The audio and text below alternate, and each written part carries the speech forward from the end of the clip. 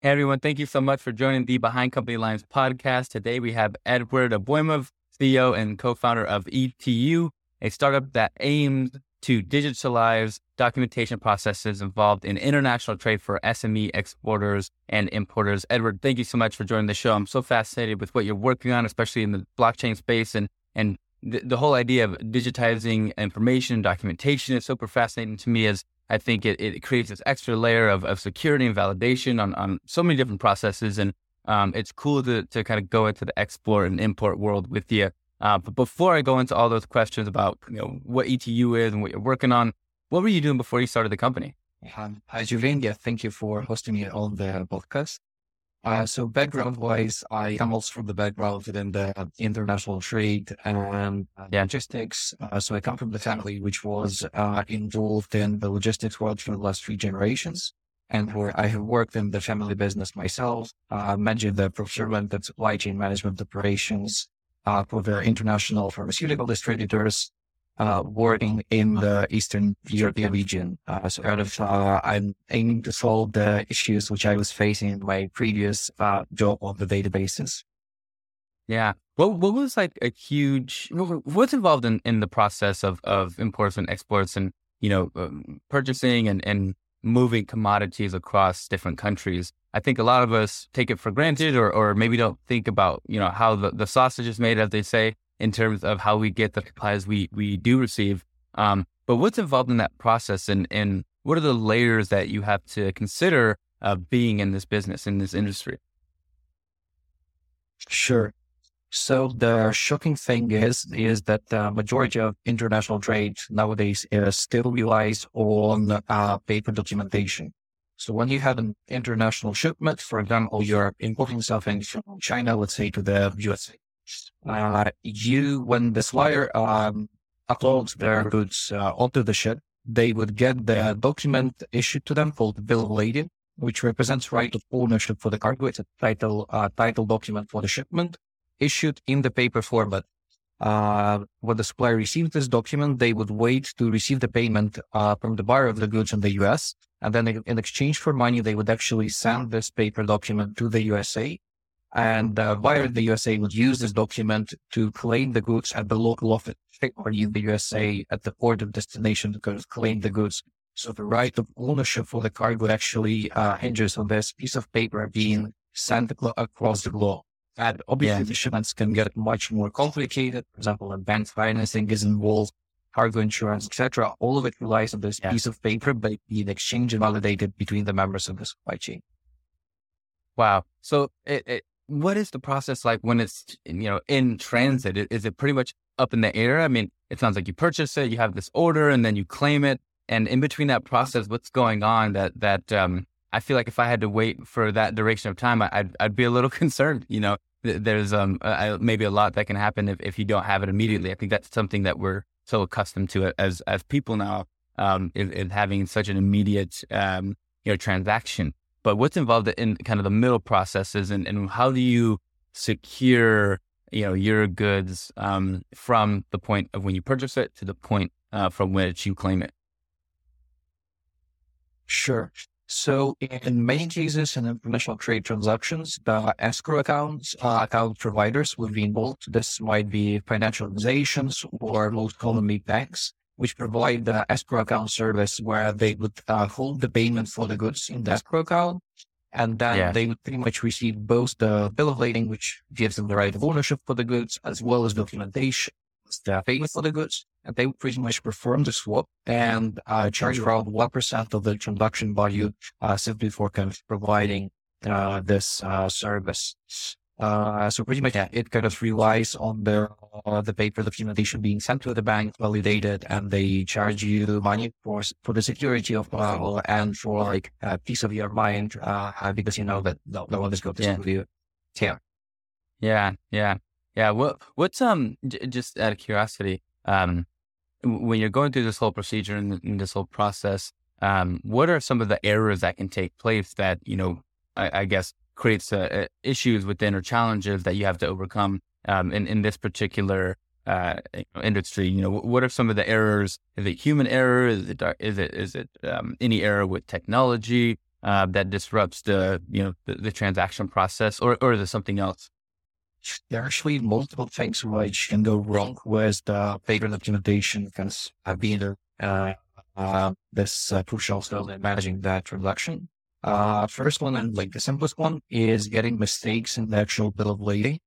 And from my personal experience, because you don't have the visibility to the documents before you actually receive this paper document at the port of destination, there's high probability that there will be slight mistakes in the documents, which can completely change the way the shipment goes.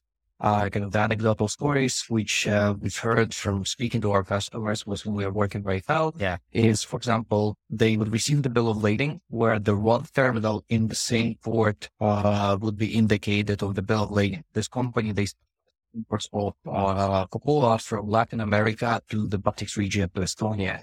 And they cannot actually unload this shipment of Coca-Cola from the ship until their supplier in Latin America would cancel the documents which were sent to them by contacting the shipping company, issuing the new set of documents and sending it all over from Latin America to the Baltics, which takes some time and costs money, damage and storing the goods actually at the port of destination.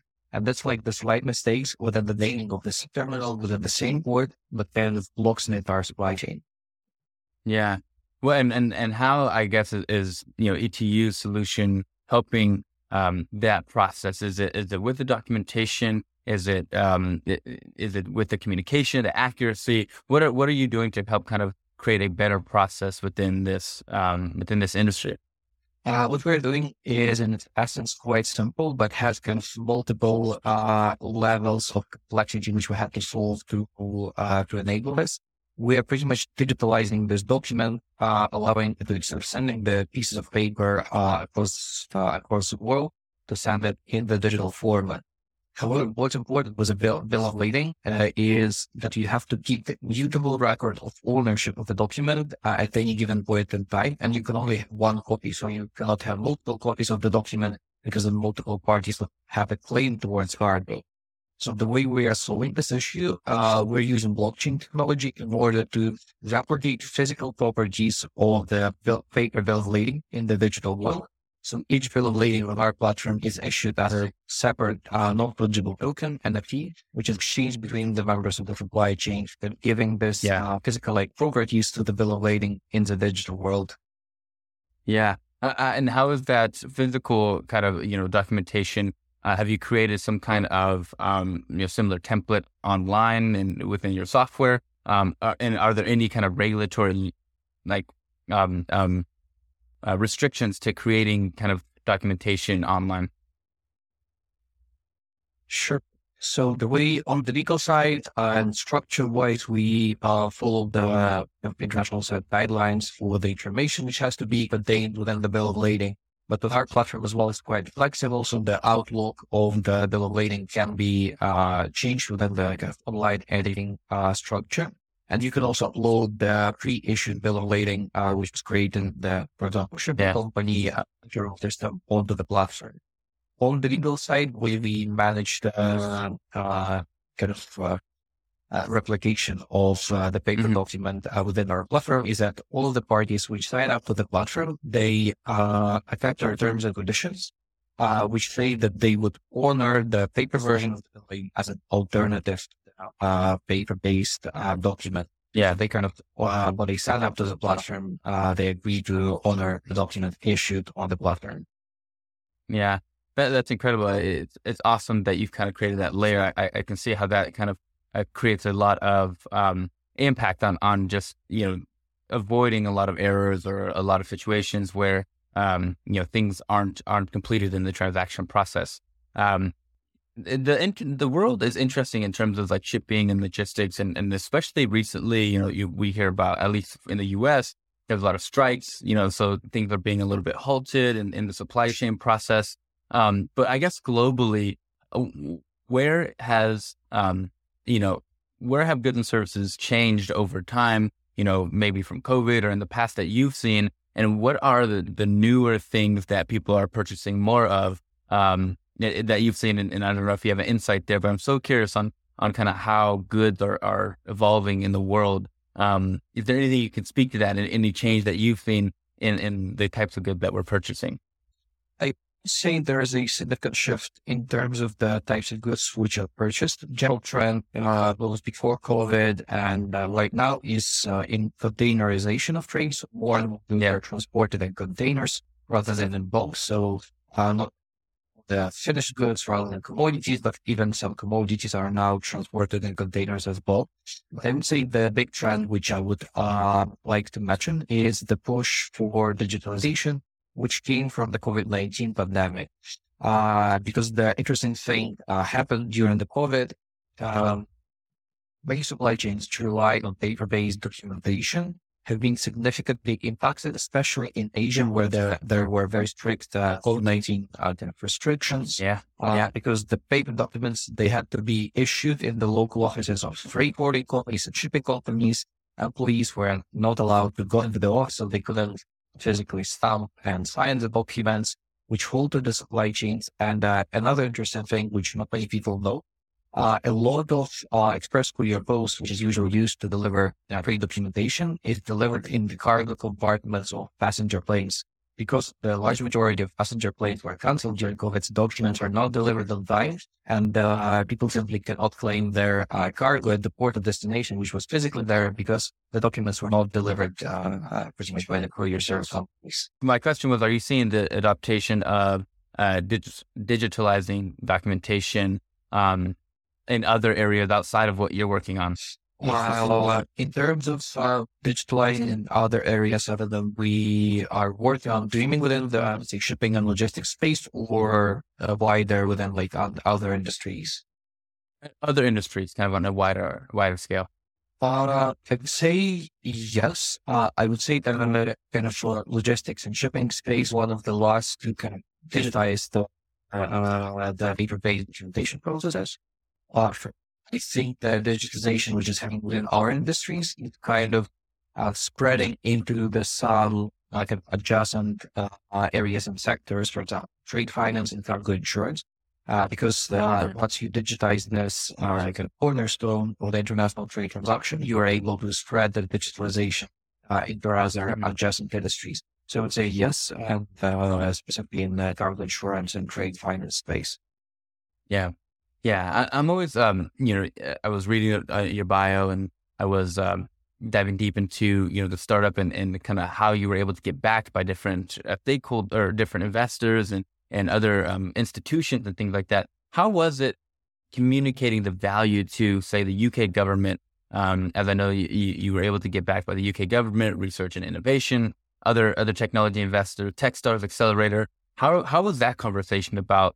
I've talked to founders about fundraising through, accelerator groups and kind of traditional means. But I'm always curious on kind of getting into the weeds of what it takes to get a government body behind your product. Because I think, when you add that layer of kind of validation or, kind of a big player in that space who can kind of have a lot of, compliance and regulatory effects on your product.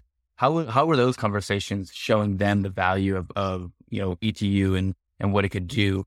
And what were some of the compelling reasons that you think helped them get on board with a product like yours? So the big role, once again, COVID played in getting backed by the UK Government Research and Innovation Council, because they had a specific program which was launched in response to COVID-19 pandemic, and one of the funding program that they had was to support the innovation, which would help to make the UK businesses more resilient to the challenges of COVID-19 pandemic, and the certain challenges which they have faced was one of the things. So pretty much that's how we got this backing. It's fascinating to kind of piggyback off of the need that everyone was facing, especially in during that time when we all needed, or that industry needed a solution, and kind of creating a solution that was very much, not only fulfilling those needs, but also it's awesome to see that it's something that was also accelerating the kind of technology and adaptation. It seems like it skipped a step. It was not necessarily digitized, but now it's on blockchain, and has this extra layer that it needed. tell us a little bit about the traction. Who are you working with? What companies, what kind of growth you're seeing? All kind of, from conception, you've kind of built this product. Now it's time to grow and excel and strengthen your partnerships. Who are you working with, and what are some numbers around growth that you were excited about? Sure. So we are still relatively early stage. So we are haven't launched to the open market yet, but we have some pilots, including with 5 biggest ship companies in the world, as well as with a number of smaller across Europe. We have been able to bring significant cost and type savings, as well as reduction in errors during those pilots, and shown some quite nice result, let's say, for our clients. So we are aiming to launch to the open market within the next 6 months, and pretty much convert our existing pilots into the subscription customers and start growing. But right now we're still kind of in this piloting and testing stage. Yeah. What are some of the biggest risks that ETU faces today? In terms of the big risk, I would say first, the wholesale cycles and conservatism within the logistics industry is quite hard to onboard the customers, and they tend to be quite big organizations with long decision-making cycles. So I would say this is quite significant risk, which we're aiming to solve. Another one is pretty much, I would say, on the investment and fundraising side. We've taken the question. But to be honest, it was quite complicated to us because kind of conveying the idea and explaining how it works, especially to generalist investors, we spent quite some time figuring it out and finding the right way to explain what we are working on. In the majority of the cases, some people didn't even believe in the first place that that's the way the industry works nowadays. And it kind of takes some time, and it takes some, let's say, fails to understand how to convey and explain what we are working on in the right way. So I would say the first challenge is like long sales cycles and the ability to convince quite conservative industries to embark on this journey of digitization, and second one is fundraising and conveying quite niche, specialized idea to investors. Yeah. How do you communicate an innovative product like this to, an industry that has been doing something that similar for years and is fairly archaic, but to them, there was maybe not necessarily a large need outside of COVID recently to have, a new digitalization and adaptation of better, stronger, and more effective technology. How do you go through the communication process? What's the pitch that you give them to convince them? Sure. So first of all, we are trying to make it as simple as possible, both in terms of the user experience of our platform, as well as the way we kind of pitch and present it. I think the best way to kind of convey the benefits of using the platform is pretty much to give the live demo, give our customers and our pilot partners as the ability to actually use the platform, kind of play around with it and see what they can achieve compared to what they're doing right now. That's what we're trying to do once we get the chance to have a call with a person inside the company. We'll give them demo, give them the chance to play around with the platform and see what they can achieve. Sounds like a lot of onboarding and hand holding and really just understanding how they're going through the user experience to really identify not only what features are useful, but also how it actually impacts their day-to-day operations. What are some of the questions that your team asked that help uncover the user experience and create better ways to adopt a product like this, so that when you launch it can be more widely used? I would say going through the process with the customers. So initially we had something called like shadow shipments, where we would have the shipment where the documents would still be issued in the form, and we would issue them on our platform as well, and follow the entire process step by step to see every stage where we can provide for our customers. Because in many cases, there's like a expression like hidden windows, where even the customer, you understand that there is an issue at a certain stage in the process, but until you can see it, we see how your technology actually can help them to solve those issues. So kind of, I would say, going through the process, with the customer and monitoring and listening to your customers' feedback. That's what will help us a lot in terms of our product development. Yeah. What makes your job hard? There's a lot of things, to be honest, but I would say, kind of from covering answers to the question, even not covering the answers, but understanding which questions to ask customers, understanding how to work with the company and how to convince them to embark on the innovation journey. I would say those are the main things. Yeah. If everything goes well, what's the long-term vision for ETU?